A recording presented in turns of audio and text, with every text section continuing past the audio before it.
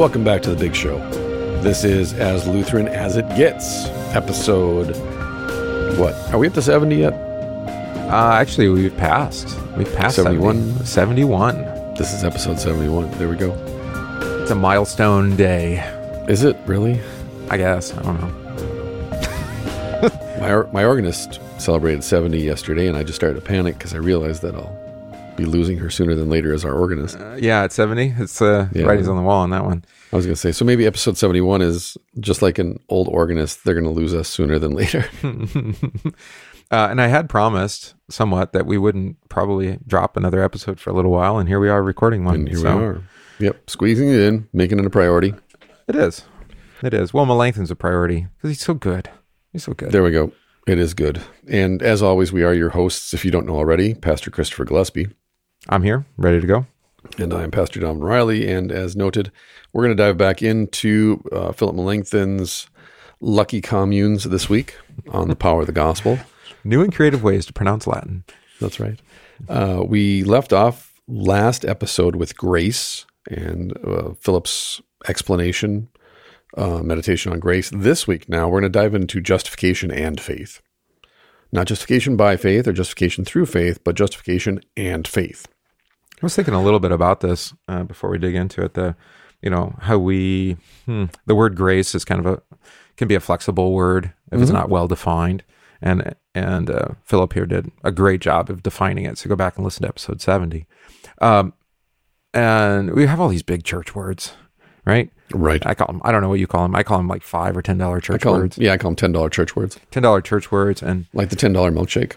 It isn't the kind of thing we don't avoid using the word. And a lot of times I've had pastors and even professors substitute in some other expression to try to explain it.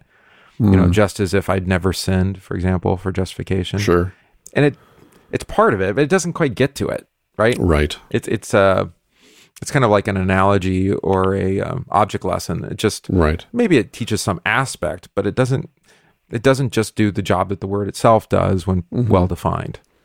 Well, and I've said before, one of my first Greek professors noted to us in class, never use one Greek word or Latinized or anglicized Latin word or anglicized Greek word when 10 words will do. And what he meant as a preacher is, for example, I'll quote from Melanchthon here, to sum it all up, grace is nothing but the forgiveness or remission of sins. So what I'll do then in oratory, in preaching and teaching, is I'll say the word grace, but then I'll pause, make a comma, and then I'll add the forgiveness of sins. That, so that this is this word. I'm not going to shirk from saying it, as you noted, but I'm also then going to qualify with this definition of the word, what the word means then. Grace, so we're all and by that I mean the free forgiveness of sins in Jesus Christ. Yes. Right, and it's a simple rhetorical device, but I think it's effective in educating and catechizing your hearers, whether it be in Bible study, pastoral care, or from the pulpit. It's just to say, let's not assume that we all understand that grace means this. And that's really actually a Lutheran distinctive from the get-go. The history of Lutheran churches, I think we've said it before, but Luther's exegetical, that is interpretive technique of the Bible, is historical grammatical, right? Right. So historic context for the text itself, like when did this happen, what was going on, who are the Pharisees, who are the Jews, whatever it is. Right. And then the grammar, how are the words put in order? God works through word. Right. I mean, the word becomes flesh. Words matter. And maybe it's a little fatiguing for folks sometimes as you and I go through the text, and that we're nitpicky, if you like. Like, this word is here for a reason. And people, it's just a word. Well, for those who don't know, Luther is really one of the first people to be able to do this because with the advent of the printing press in the 1490s, then into the early 1500s, you had Hebrew primers, Greek primers being published that were widely available to anyone who could afford to buy them. Likewise, the influence of humanism and their motto, ad fontes, back to the source. The source material was available more broadly because the printing press, you could replicate these texts and then distribute them. But then the languages were also available for really the first time because of the primers and the lexicons that were available. And as a consequence, Luther, when he translates the Greek, for example, into German, he has Erasmus's Greek New Testament open in front of him as a point of reference, because Erasmus is really, there was a Spaniard who published a Greek New Testament before Erasmus, but Erasmus is always given credit for really publishing the first Greek New Testament at that time. That was widely used. Yeah. That was widely used. And Luther then is able to, because he's got a Greek lexicon, he has Melanchthon with him too, which helps because Melanchthon is a genius at languages. Yeah, great resource there. Luther is actually able to pick out in Erasmus's Greek New Testament where Erasmus cut and pasted the Vulgate, kind of retrofitted it to the Greek. So what would happen is that when Erasmus encountered a space in the text, there was no Greek there in the manuscript, he would take the Latin and translate it backwards into Greek and then put that in that space. Oops. And so Luther, working with the original languages, was able to recognize, for example, let's say you're translating Mark's gospel. Well, Luther and Melanchthon both recognize this is the kind of Greek that Mark uses. And this is a different kind of Greek than, say, John's gospel. Right. So then all of a sudden you come across a phrase or a paragraph or a sentence, and it doesn't sound like Mark's voice. And the reason is it's not. It's the Vulgate that was retrofitted for the Koine Greek. That really wasn't possible before that time because of just there wasn't available to you those sources. Therefore, the Reformation, influence of humanism, especially of humanism predominantly, allows us to develop what eventually became called hermeneutics. That is, how do you read a text? Yeah, the art of interpretation. But also the art of exegesis. What you and I understand by exegesis, where you and I sit down, we open our Nestle Aland New Testament, and we translate. And maybe we have the ESV open in front of us, maybe Luther's Bible open in front of us, whatever resources we use. Before Luther and the Reformation, that wasn't really possible, broadly speaking. Yeah, and I think we talked about it previous with Melanchthon, and this would apply to us too, that we stand under the text rather than stand over the text. Maybe another way to communicate that is, the way that some folks might interpret a text is actually they do violence to it, so they twist or turn it to their objective or aims or what they hope that it says. Like a bare reading of a text often doesn't allow for such things. It actually does violence to you more than the other way around, undermining your expectations, hopes, dreams. And, Jesus has hard sayings, for example. And what makes them a hard saying? Not that he said them or that they're not easy to understand. It's just we just don't like them. Right. Right. And so I think that's a Lutheran distinctive, right? It's just allow the text to speak. Don't do violence to it, whether through interpretation or importing Vulgate into Greek, and just let the text speak. Right. And so let like a term like justification or faith be defined by God's word rather than kind of force what we hope that it means upon the text. Right. And one of the consequences then, to bring it back around, is we don't have to accept the late medieval Roman Catholic description of grace or definition of grace, which may not have anything to do with the original Hebrew or Greek meaning as it's used in the context of Joshua or Matthew's gospel. Right. Now we can actually define grace based on the language. And we can actually explain that grace meant this to the Romans, but it meant this then to the medievals. But it means this to us then. And we can also make this distinction philosophically, theologically, generationally. We can do all of that. And so we come out the other side of saying, why do words matter? Why does context matter? Because we don't want to be taken slave again by an institution that then says this is what this word means, and it's unquestionable. Yeah, and this was a whole exercise we had yesterday, where we adopt a phrase, and uncritically almost to the it gets used in, like, say, our worship materials. Sure, like blessing. And we adopt it, or offering, right? Yeah, and not think about, like, what's the origin of that word, or what is it? I mean, even just what does it convey? What's the natural meaning of that word in our context? And is it what we're actually trying to convey theologically in that, in its use? Rather, we just keep saying it because it's in the book or whatever. And somebody, has the audacity to come along and say, maybe we should use a different word here. This word doesn't really work. I mean, worship is another one we've talked about, right? Where it might convey what we intend to, but there may be a better way of saying it. Sure. Absolutely. All right. That being said, then, define the word. We're now going to define justification and faith. So Philip begins, and this is divided up now into points. So this is point number 1. Therefore, Melanchthon writes, we are justified when, put to death by the law, we are made alive again by the word of grace, promised in Christ. That is the free forgiveness, right? we talked about. Yeah. So the gospel forgives our sins, and we cling to Christ in faith, not doubting in the least that the righteousness of Christ is our righteousness, that the satisfaction Christ wrought is our expiation, and that the resurrection of Christ is ours. In a word, we do not doubt at all that our sins have been forgiven and that God now favors us and wills our good. Nothing, therefore, of our own works, however good they may seem to be, constitutes our righteousness. But faith, and he writes this in all capital letters, faith alone in the mercy and grace of God in Christ Jesus is our righteousness. And that too is capitalized, all capitals. You know, he's fired up when he starts doing all caps. Right? Yeah, he starts all caps. He goes all Luther on that. All caps, screaming. But notice how, again, we talked about this in relation to the power of the law and the power of the gospel. Philip gets right to the point. We are justified when we are put to death by the law and made alive again by the word of grace that is promised in Christ. The gospel forgives our sins. We cling to Christ in faith. We don't doubt that the righteousness of Christ now is ours. Christ has made satisfaction. He's expiated us. He's the blood sacrifice, the mercy seat, and that the resurrection is ours. So it's actually 3 parts. What is justification? 1, we're made alive by the word of grace. 2, that the righteousness of Christ is our righteousness. And 3, because of what Christ has done for us, his resurrection is our resurrection. So forgiveness, life, salvation. And we might even then do parenthetically 4. That means that we have nothing to contribute to this. It's all good. That is correct, sir. Yeah.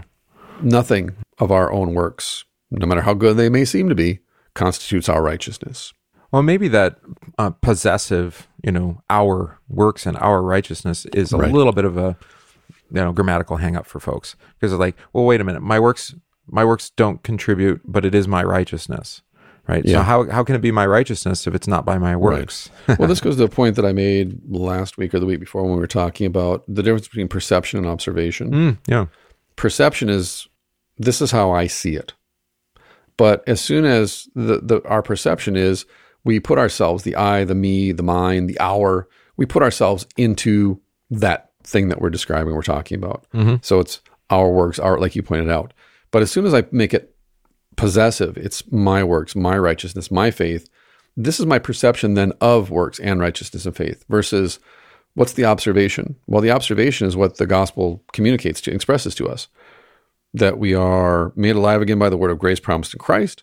Christ's righteousness is our righteousness. Jesus' resurrection. These are observable facts based on the witness of Scripture. Yeah. I guess a different way of saying it is, whatever you think or however you feel about it, which is perception stuff, doesn't matter. It's irrelevant, actually. It doesn't mean anything. It simply is an observable fact of history. Right. And even if it's your possession, that doesn't necessarily mean it's your doing. I think that's the important distinction that the scriptures make. Is like, no, this is your faith. You believe, right? And you have righteousness, but these are gifts to you. They're given to you. They're not your work. Right. So while you possess them, you're not the originator of them. This is why we talk often about holding all things in the dead hand of faith. Because what ends up happening, as Dr. Nagel explains, is, and he gets this from Luther, as soon as we close our fingers around the gift, we are now closed off from any further gifts being placed into our hands. That in our sinful selfishness, we are so afraid of losing what God has put in our hand that we clench it in a death grip, literally a death grip. Yeah. This is the language why Luther uses this language of death and resurrection in his explanation of baptism in the Catechism, for example. That the only way to pry our fingers open so that God can put more gifts into our hands is to do what needs to be done, which is to put us to death. Right. So maybe it would go something like this. The pastor says you are forgiven. And then there's actually a parable about this. You turn around and you refuse to forgive your neighbor. What happens to the forgiveness you received? Now that you've claimed it as your own, but not with those loose fingers, right? To give it to your neighbor. but rather you hold on to it. Now it's become actually a curse to you. Well, the way I riff off the parable then is to say, God puts forgiveness in your hand. You close your fingers around it, turn around and punch your neighbor in the face. Mm-hmm. That's what you're doing, because once you close your fingers around that gift, now you have a fist. What are you going to do with your fist? It's like a person walking around with a hammer. Yeah. You're just looking for a nail. Yeah. And it is our default setting to be unforgiving and ungracious and unkind, and to put the our and the I and the me and the mine in front of everything, even our relationships. Yeah, so that's the challenge of this possessive language, is that it can turn pretty quickly into a curse to you, and rather than a blessing. And it all hinges on what you noted, to me anyways, my opinion, it all hinges on, is it our possession by way of giftedness, or is it our possession by way of, I've earned this, I deserve it, and therefore no one's going to take it away from me? Yeah, that complete and utter possessiveness to the point of excluding others. Yeah, we treat the things of salvation like they're our private property. Rather than a gift to be given. Right, a public trust. Yeah. So to continue then, this is what the prophet says, and what Paul discusses so often. Quote, the righteous shall live by faith. Romans 1, verse 17. Romans 3:22 speaks of the righteousness of God through faith in Jesus Christ. There has now been made manifest not the hypocrisy of works, which men count as righteousness, but a righteousness has been revealed of such a kind that God reckons it as righteousness. Romans 4, verse 5. To one who trusts, all capitals, his faith is reckoned as righteousness. And Genesis chapter 15, verse 6. And he, Abraham, believed, all capitals, believed, the Lord, and he reckoned it to him as righteousness. I commend these two passages to you very highly, so that you may understand that faith is properly called righteousness. There it is. Faith is righteousness, righteousness is faith. So to be righteous is not your own doing, of course, as we heard from Romans. It is to believe, simply to trust. To trust in Jesus is righteousness. Okay, yeah. And that follows also from Hebrews, right? Well, 100%. And this is what is sometimes referred to as Luther's Reformation breakthrough, is in the reading of Romans, the teaching of Romans, that we are not righteous in relation to God because we behave righteously, but God is righteous when he behaves towards us righteously. Not by our works, but by his work. Right. Yeah. So it's not our faith, but God's faithfulness that is our righteousness. Namely then, Jesus. Yes, 100%. Yeah. And if you don't make that turn, then you've missed the Reformation. The whole of it. Now, Melanchthon's dealing with righteousness because of its relationship to justification, to that word. Correct. And so, it sounds like justification, righteousness, and faith are, what do you want to say, of one fabric? Yes. Is that a fair way to say it? I think so. Absolutely. You pull on one thread, you pull the entire thing apart. Yeah. This is what I just said. In my opinion, if you don't understand that faith is righteousness and righteousness is faith, the entire Reformation, you've bypassed the whole thing. Because how are you supposed to understand the sacraments? How are you supposed to understand sanctification? How are you supposed to understand the vocation of preaching or pastoring if you don't understand that faith is righteousness and that it's God's faithfulness, not your faith? Right. So, so faith is not, well, I agree with you, Pastor. I mean, there is, hopefully, God willing, by the Spirit, an agreement, an amen, right, to what the pastor says. But the pastor is given to speak, regardless of whether or not you believe it or not, right? And then, so he communicates God's faithfulness, which is the gift that creates trust in you as well. And that's Philip's previous point at the end of his section on grace, where he writes, the gift that is grace is the Holy Spirit himself. Right, that's right. And whom God pours into our hearts on those whom he has had mercy. The fruits of the Spirit are faith, there you go, hope, love, and all the remaining virtues. So much for the term grace. That's what it is. Yeah, so it begins that we emphasized that in the last episode. It's 2 weeks ago, so I'm forgetting. But grace is gift language. All gift. And it's all communicated to us, literally worked in us by the Holy Spirit. And this is pretty easy to tease out, I think, if you look at the lives of the faithful, as the New Testament even, talks about, like, say, Abraham. You say, well, but wait a minute. Let's read the actual story of Abraham and look at his external faithfulness, how righteously does he live? How many times did he pass off his wife as his sister to how many kings? Right. And that's probably not even the least of it, or the worst of his crimes. Yeah, well, that's true. I mean, the historians or the prophets are recording some of the most egregious examples, probably, leaving out all the other ones. But just remember, and the reason I say that, I actually have context. I'm not just kind of throwing out there speculatively. He's already broken the first commandment. Like, he and his fathers did not worship God. That's true. They worshipped other gods. This is in Joshua 24 or whatever, or 22, that Abraham and his fathers, they had forgotten God, and they had started worshiping the local deities. There was the emphasis, of Ur of the Chaldeans, right? Right. He had to be called out. Moses was that way too. Right.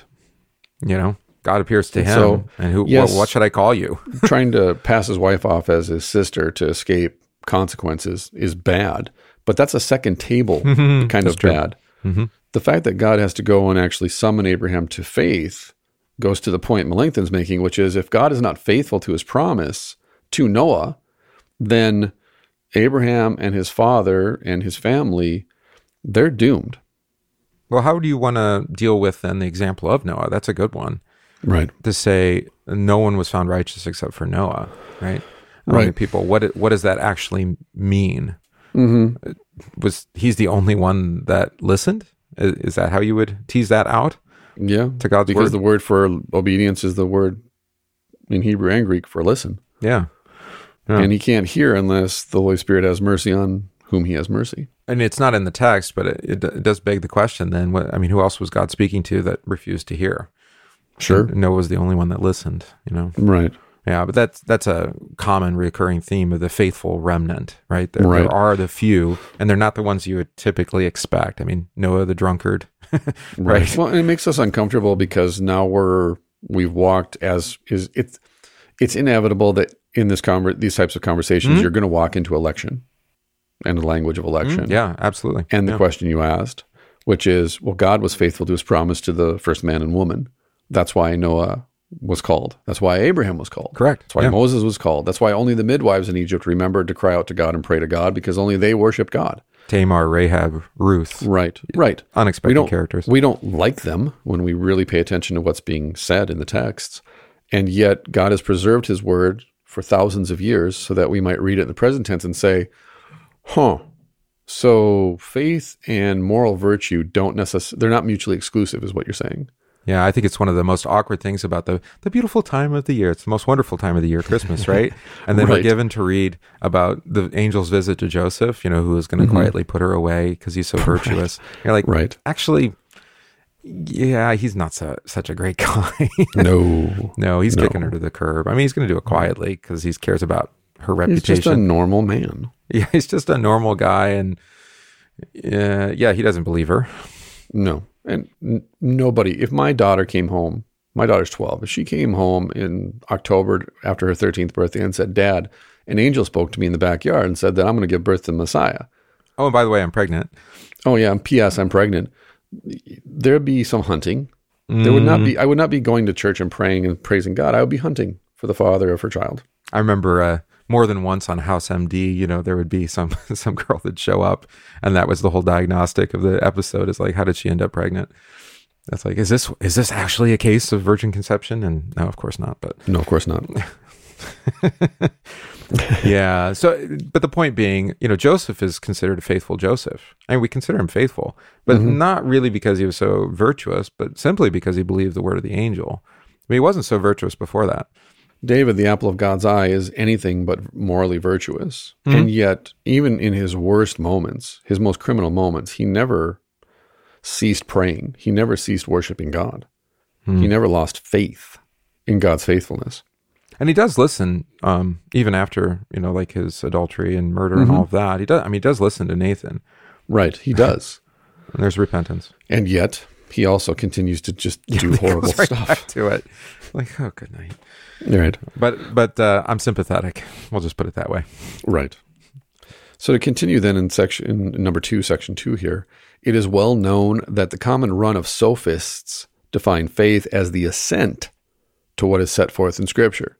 So the sophists, those who essentially will tell you whatever you want to hear in order to fill their bellies and live a life of ease and comfort, will define faith as, well, you have to accept Jesus as your personal Lord and Savior as it's set out in the Bible.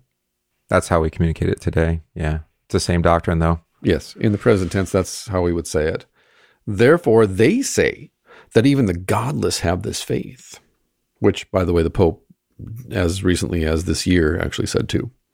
Meaning that they agree, what? That the Bible is true? Would they even go that far? What is this assent? No, I think they would say that even the godless can have godly faith in the sense of acting virtuously and assenting to the higher moral virtues. Righteousness. Yeah, okay. Yeah, righteousness. Human righteousness. Okay. Right, justice. Mm-hmm. So that a righteous pagan has the opportunity or has within that virtuous life. So Cyrus the Great, for example, who even the Jews, he freed the Jews and sent them home. That the Jews referred to him as the Savior, as a Savior of the people. And according to this definition, a guy like Cyrus would be considered godly, or at least possible, what do you want to say, available to entering into heaven when he dies. Well, and I think the sophists would say, like Thomas would say, this is a necessity. If they are acting righteously, then they must know something of God's righteousness. Right. That's that whole synteresis, the spark of the divine that remains after the fall, that God's grace fans into flames. And so if they know of God's righteousness in some way, then they must have some kind of faith. And this is why Melanchthon is probably so confounding, because the Roman Catholics have at least 7 different definitions of grace. There's 7 different kinds of grace. And therefore there are graces that are available to non-Christians. Yeah, we would attach like first article gifts is what we call. Yeah, we would call the first article kind of grace. In Peter, he refers to graces in the plural in his letter, but he's not referring to salvation. He's referring to earthly types of benefits. Like rain and sunshine and seeds. Exactly. Yes. And even Jesus points this out, right? God causes the sun and the rain to fall upon both the good and the wicked alike. That's one kind of favor, if you like. Right. It is a kind of favor. It is a kind of grace. It's just not salvific. And therefore, for Philip to say, no, grace is just this. It's this one thing. That literally throws off the entire late medieval Roman scholastic system that is built on that definition of graces, different kinds of graces that give you faith, that strengthen you in faith, that pull you up the ladder of faith, that help you when you fall back down the ladder and backslide. There's all kinds of different kinds of grace. And maybe his motive is then to, I think we would even agree with this, is to narrowly define these highly technical terms. Right. For the sake of precision. And we do it like I just did a few moments ago, is like to say, well, while you could call what we call first article gifts grace, we don't for the sake of clarity, really. Sure. So that grace is, properly speaking, the gift of Jesus Christ. You see this most obviously at funerals in the present tense. It doesn't matter if the person who died was a Christian or not, or even religious. People will stand up and automatically assume this person's in heaven because they were a good person. And that's because they were righteous and just. Yes. They were good and kind. They volunteered at the soup kitchen. They were helpful. They were great mothers. They were a great grandmother. They were good workers, whatever it might be. It's effectively what Santa Claus theology. That's what we call it, Santa Claus theology. And if you were to raise their positive ledger outweighs their negative. And at least for myself as a pastor at those funerals, you have to be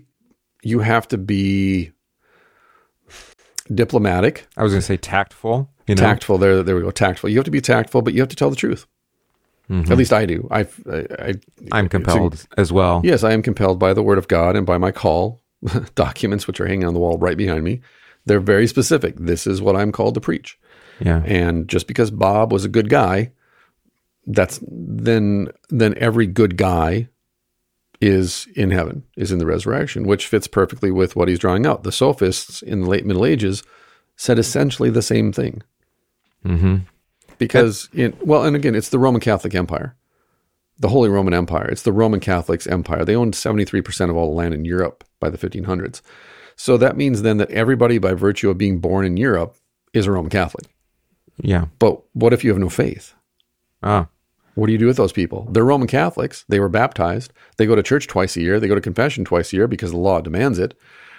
But we all know they weren't really, quote unquote, practicing Roman Catholics. What do you do with them? In the same way, we have the Lutheran countries, primarily Scandinavia, but Germany too. Right.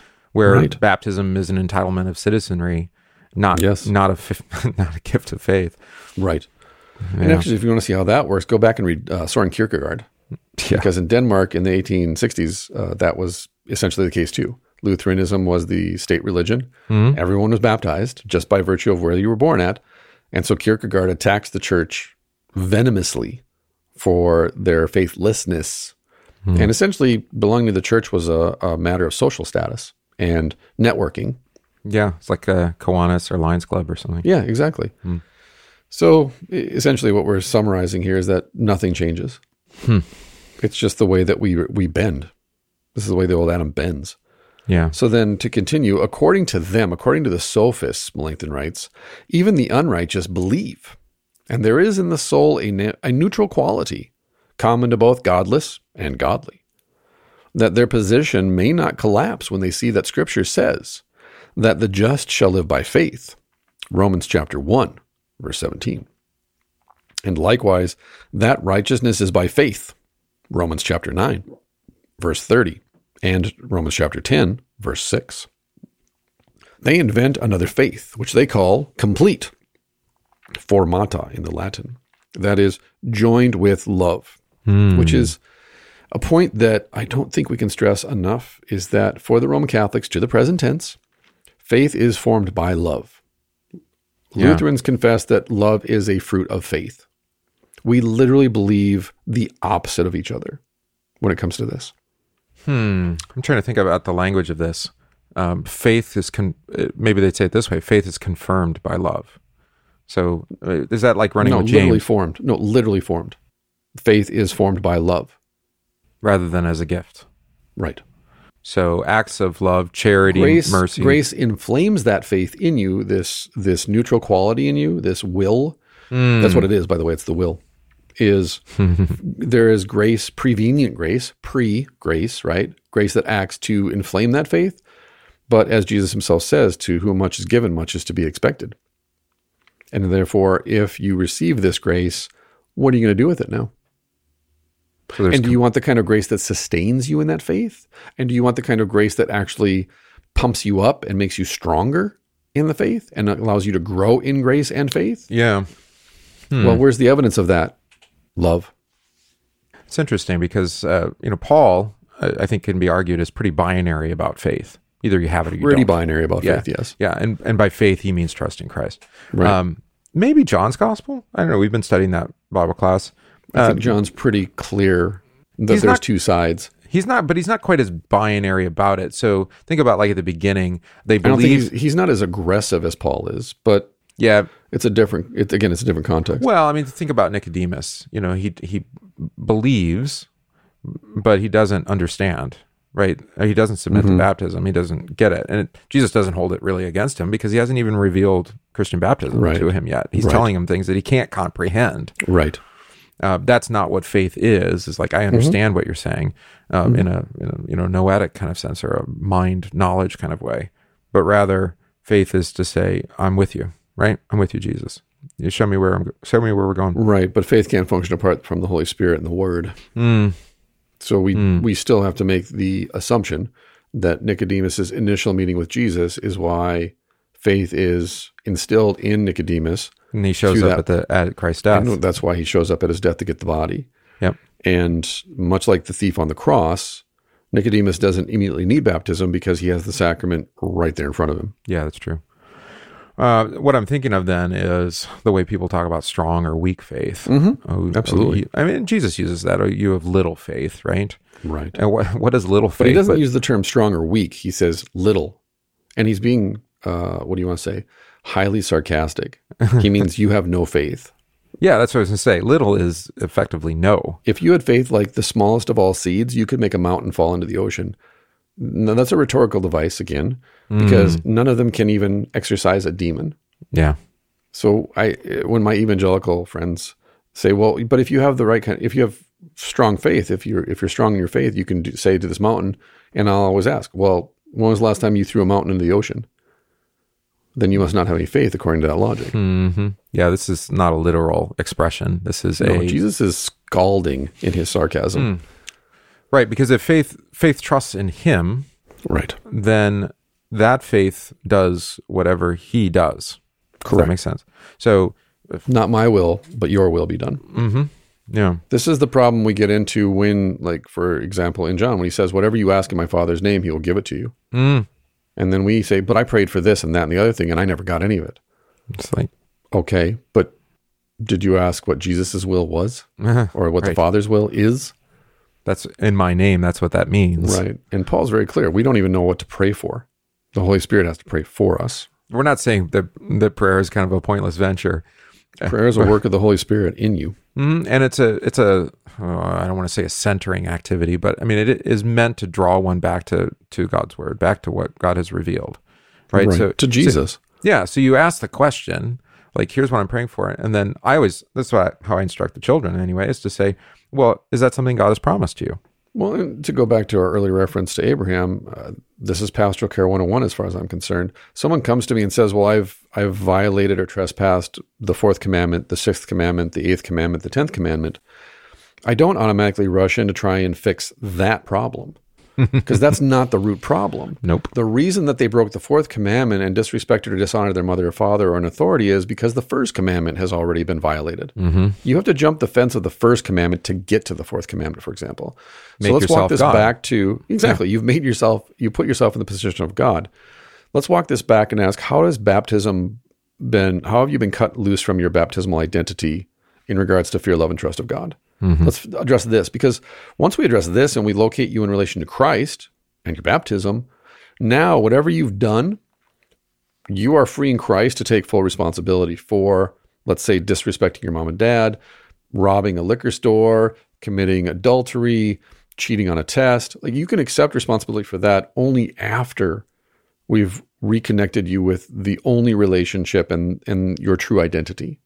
Thinking about how many folks I've encountered that have been run off from the church in one way or another, and usually for some second table thing that they were violating, and the church tried to, through the pastor, tried to hold them to account for that, and they ended up just leaving. Well, it makes sense because that thing, they didn't actually deal with the root problem. They only dealt with their external, what do you want to say, earthly relationship, a way that sin has been manifested there, and not really dealt with the fact that actually you're just saying, I disagree with God. Correct. I disagree with God's word. I disagree with what he says. And let's deal with that. And if we're going to reconcile, the other thing will spin its way out. We'll work through that. We'll figure out, what's going to be best for your neighbor, what's going to be best for you. I'm sure you've had this experience too of, I've worked with other pastors to receive members and to transfer members because of a discretion in the congregation that wasn't a felony, it wasn't a criminal type of situation, except for a couple instances. It was a criminal situation. But in the one instance that I can talk about, it was just someone was in jail and got out of jail. They went back to the congregation that they were at before they got arrested. They went to the pastors, plural, went through confession and absolution. These pastors had a relationship with them while they were in prison. But the people in the congregation were uncomfortable with them being at church. Sure. Because they're saying, well, this is a criminal. And the pastors are saying, we've gone through confession and absolution. He or she is repentant. They've been restored to full communion. They've paid the penalty for their crime. But the people say, we just can't get around this. Again, good, bad, or indifferent. And I've worked with those pastors and to say, well, okay, I'll receive him over here or you receive her over there. But what we're saying is, forgiveness doesn't absolve you of the earthly consequences of your actions, whether they're criminal or not. But through confession, through repentance and confession and the restoration that comes with the forgiveness of sins, which is grace and justification, right, you're restored to the one relationship that matters, your relation to Christ.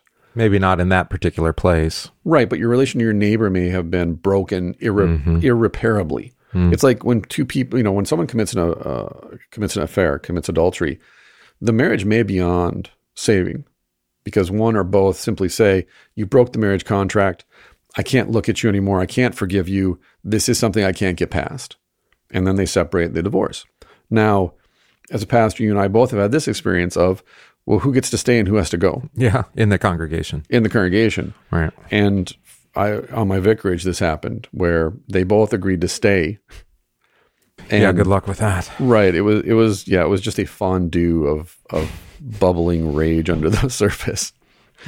But the point is that this is the challenge of pastoral vocation, is to recognize that this too is a sin, and Jesus died for this too, and this too is forgiven in Christ. But you're over here separated from Christ, whether by your own willfulness or by that of others. Mm-hmm. How do we restore you to your baptismal identity? How do we restore you to a full relation to Christ so that you can enjoy grace, righteousness, the hope of the resurrection, and do it in such a way that you can also then hopefully repair your broken relationships with your neighbors? Yeah. Sometimes, most of the time, it's possible. I think sometimes it's not. But it requires some distance. 100%. Yeah. Time heals some aspect of the wound. Right. I suppose. Right. But, another example, it's on my mind, brother pastor, the treasurer, embezzled a whole bunch of money from the church. Yeah. And the congregation decided not to charge him for it and said, listen, you have to pay all the money back. Mm-hmm. And then after you pay all the money back, then you can come back to church. And then we'll talk about whether or not you're going to remain a member here. And it seemed to go well. And then the person came back and immediately wanted to be on church council again and was upset that he wasn't allowed to be on the church council. And they're trying to explain. Wow. The pastor explains to him, dude, you've broken the trust. You burned the bridge, literally. And money in the church is a huge one. It's right under sexual indiscretions, money. Like those are the two big ones. Yeah.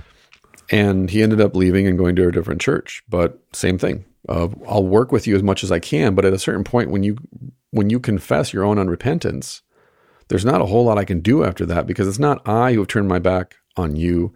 Jesus hasn't turned his back on you. But to your point, like the unforgiving steward, you turned your back on him.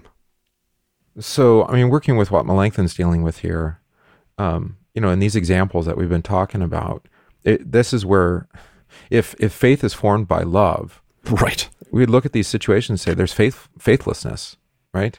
Mm-hmm. Because there's lack of love, and and it's both ways, both the one who's offended and the one who's been offended, right? Right. That if the one who's been offended can't forgive, then, or doesn't show love to them and receive them, then their faith is incomplete. Well, these people aren't faithful because they would forgive me, and right, 100%. And you and I hear that all the time. Why can't you just forgive me? Well, because one, it's not my forgiveness that you need, and two, that's actually the wall of division between us right now. It's not love and then forgiveness. It's forgiveness that then produces love. This is why I tell couples, I got to marry some folks coming up here in September. And when I talk with them, it's, do you understand the reality of marriage? It's ongoing hostility punctuated by moments of tenderness. And usually I'm the first person to ever even say that to them, because they're filled with all these romantic ideals and these sugar-coated lies about what marriage is and isn't. And my point, though, in saying that is, if you try and ground your marriage in love alone, you're going to shipwreck. By love, you mean like passion?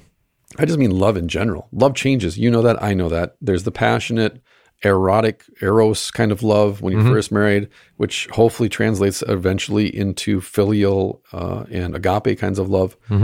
But to the point then, I think you and I would argue, agape love, limitless, measureless, unconditional love cannot exist. It cannot breathe and live in a marriage apart from forgiveness in Christ's name.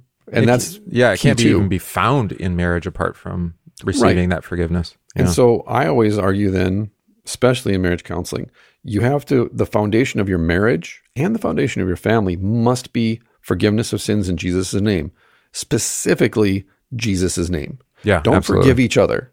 Forgive each other in Jesus' name. There's a huge difference between those two. And then as a consequence, you're set free to argue. You're set free to forgive. You're set free to live in comfort. You're set free to go struggle together. Whatever comes, if the relationship is grounded in forgiveness of sins in Jesus' name, love then will be limitless and measureless, but it will be in this ongoing simmering hostility because you're sinners. Yeah. This is the importance of the simul. And you can't, well, you can try to do it. Say, all the ways that people kind of halfway forgive, right? Like, it's okay, or don't worry about it. But try to say that, don't worry about it in Jesus' name. It doesn't quite work. It doesn't have the same ring to it. If you say, I forgive you in Jesus' name, incidentally, it does tend to be a kind of a conversation stopper, especially in terms of the excuses and, all the ways that we want to not accept that forgiveness. Right. So Jesus, it's not that Jesus' name has this magical power, but that the forgiveness of Christ does kind of stop mouths, doesn't it? It shuts up the whatever pushback we might want to give. Sure. No, I agree with that 100%. And I think this is where we fail, and this is Melanchthon's point as we get back into it. We fail as pastors if we don't get this right. It's faith and love is the fruit versus, well, show me what you're doing. Show me that you're loving and that you're righteous and you're kind and you're just, and then I'll show you a person who has faith. Isn't that a thing where, we maybe unintentionally, but we undermine faith by looking for fruits. Right. So it's not that we don't hope for fruits or that God hasn't promised fruits from faith. Sure. But to come along to somebody who says that, who just doesn't seem to be evidencing their faith very well, let's put it that way. Not that we can see. That's part of the problem is our perception, externally. The thing is, the most loving people that I know at present are all dead soldiers because at least 3 of them, they sacrificed their own life to protect the person at their shoulder. Mm-hmm. And this is why you and I know at Memorial Day services, that's the verse that's read, no greater love has a man than this, than he laid down his life for his fellows, for his friends. Now, you and I know that's referring to Jesus. Mm. But in a civil religious context, it's applied to these military veterans, or, well, they're not veterans anymore, they're dead. It's almost the same as, a jihadist kind of approach, isn't it? A little bit.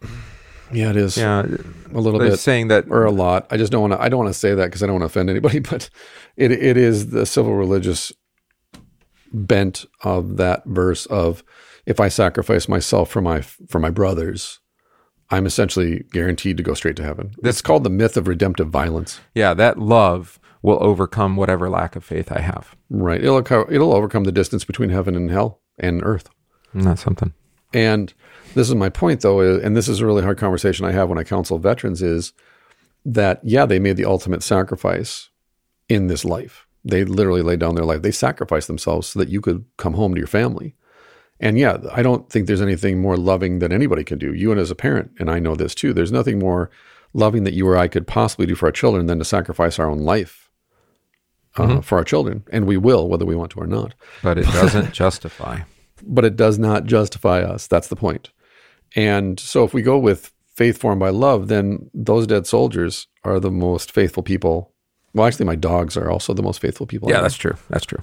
And George Hegel said that, but to his contemporary. But this is why words matter, definitions matter, and getting them in the right order matters.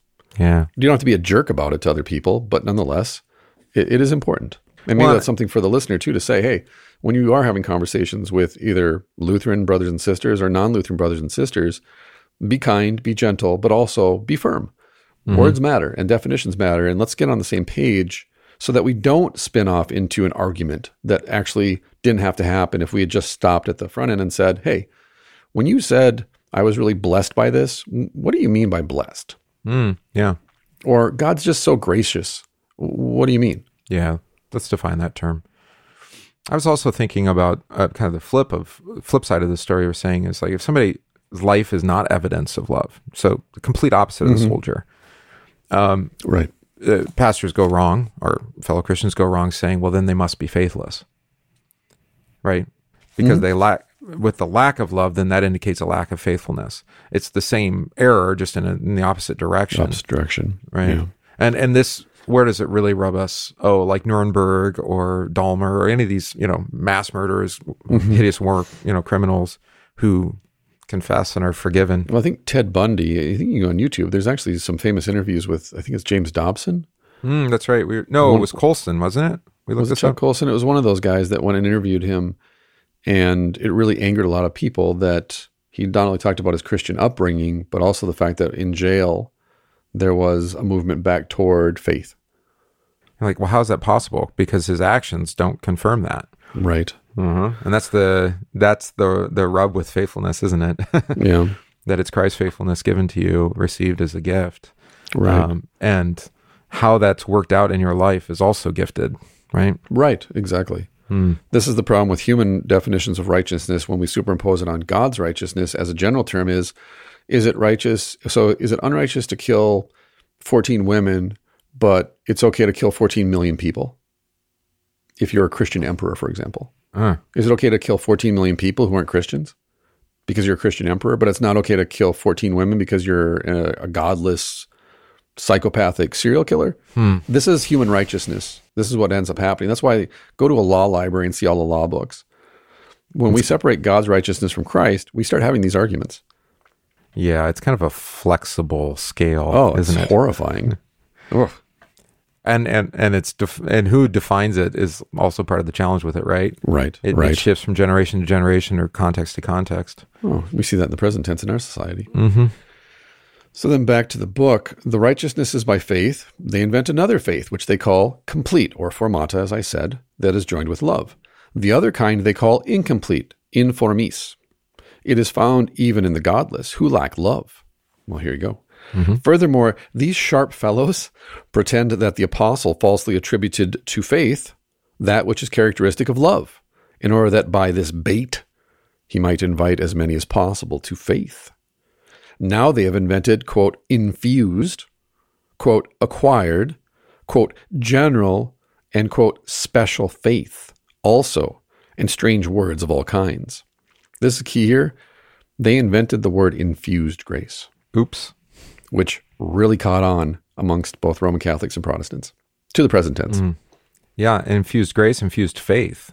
Right? Yes, absolutely. Yeah, infusion meaning what? It's collaborative, it's cooperative, it joins your bloodstream. Infusio, yeah, it gets injected into you. It's like you become Captain America or something. Right, yeah, it's like the super soldier formula, Serum, there we go, super soldier, serum. Yeah, serum, that's right.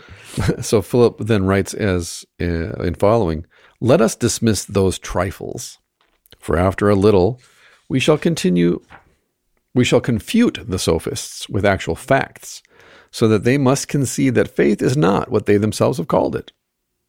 So there you go. Faith formed by love, wrong. Incomplete faith, that is the faith that even the godless have, who lack love, wrong.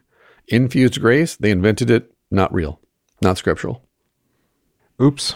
Yeah. Man, that's good. Yeah, it is. That's the challenge with, like we said, with words, is that we want to be precise, we want to define, but we, like I said at the front end of the show, we don't want to import meaning into the words. Right. Rather, let the words speak for themselves, namely from the scriptures. And that's that essential, like you said, hermeneutic tool or interpretive tool, is to let scripture define itself. Right. You know, look at context, look at historic usage, look at the grammar, but look at how that word is used elsewhere. You know, and we are blessed with like a Greek Old Testament. I don't know, your preference lies towards the Hebrew, but it does. It can help understand New Testament usage. You know, or absolutely. Maybe, and there's times where like a New Testament word in Greek is used, I think, even intentionally contrary to the common use. It takes on a new use by the evangelist or the apostle. Yes. You know, and liturgy is one of those words, I think, where it's just, it means something different. So you can look at like, oh, how would a Roman use that word? And you're like, well, that's not, it's fairly clear from the text. That's not how it's being used here. Right. Yeah. The way Paul uses the term is different than even the first century Romans were using the term. Paul adapts that term for Christian use. And like you just pointed out, the way that we understand it in the present tense. Well, and then that happens too. Yeah, it shifts over time afterwards. Right. I don't think there's anybody really in my congregation, if I put that to them, wouldn't go, oh yeah, that's totally different than what we mean or what I understand by liturgy in the present tense. Yeah. Because I think most people just assume liturgy means worship. And by worship, they mean stuff we do on Sundays. Yeah. This is why you and I like Gottesdienst. Yeah, that's true. Justification is one of those words where, I mean, if you just took like the common usage today and tried to import that into the scriptures, right, you're going to get a very different doctrine than what the scriptures themselves are teaching, right? Right. Yeah, what Jesus is saying. So, yeah, I'm justified. Yeah. To sum up, too, again, what we really raised in the last episode is if you're looking for a quote-unquote systematic theology from the Reformation or of the Reformation, this is it. The Loci Communes of Philip Melanchthon, the 1521 edition, this is it. Mm-hmm. If you want a summary, a powerful, explosive, provocative summary of everything that they were teaching in Wittenberg, that they all agreed was the best systematic approach to all of these doctrines that had ever been written, not just in the moment, but ever, it's this. And it held on that in that usage for at least 80 to 100 years. Yes, absolutely. Historically. Until people got fed up with it and tried to get rid of it. Well, I wonder if they got fed up with it or if they just got bored with it.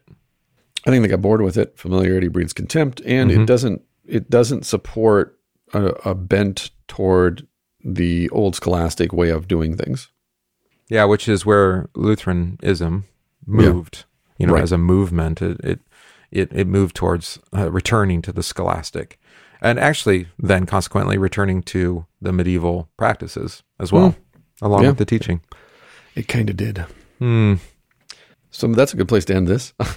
Light that fuse for next episode. Not a happy note, but that's okay. But we will actually continue with this in the next episode. We're going to jump ahead now to section 4, which is where he really gets into more about faith, but also faith and Christ and the Father in relation to the law and in relation to what happens apart from faith. So he really starts hammering more on what he kind of draws out here in 2 of Roman Catholics have all these different definitions and how all this all fits together in this kind of puzzle that really explains faith and love and so forth, righteousness. And for Melanchthon, as he's done in every one of these episodes that we've covered on the Loci, he just brings scripture out and goes, well, what does the Bible actually say? Yeah. Where's infused grace in the Bible? It doesn't exist. You invented that. Done. That argument's settled. You invented it. And that's not to say it's not. It's not to say that infused grace is an incorrect argument, but where did you get it from, and why did you have to import it into the biblical definition of righteousness to support your point? Yeah. You're asking the why question. Yeah. So to sum up then, grace is nothing but the forgiveness or remission of sins, period. Faith is righteousness, period. Oh, by the way, and that righteousness is Christ. Period. And grace is Christ. So basically faith and righteousness and forgiveness, that's the Jesus. For you. For you. Yes, exactly. Very specifically, Jesus for you. So we'll leave you with that. Jesus for you. Grace and faith and righteousness is all just Jesus for you. So thank you as always for giving us your time and attention for the past hour. And thank you for supporting everything we do at Higher Things and for supporting this podcast. Please leave us a positive review if you think we deserve it. Pass along the show to your friends and family. Recommend us. And we'll see you next week. Maybe for a brand new episode. Ish. Next week-ish. But yeah, we love you. And we'll see you later. Peace.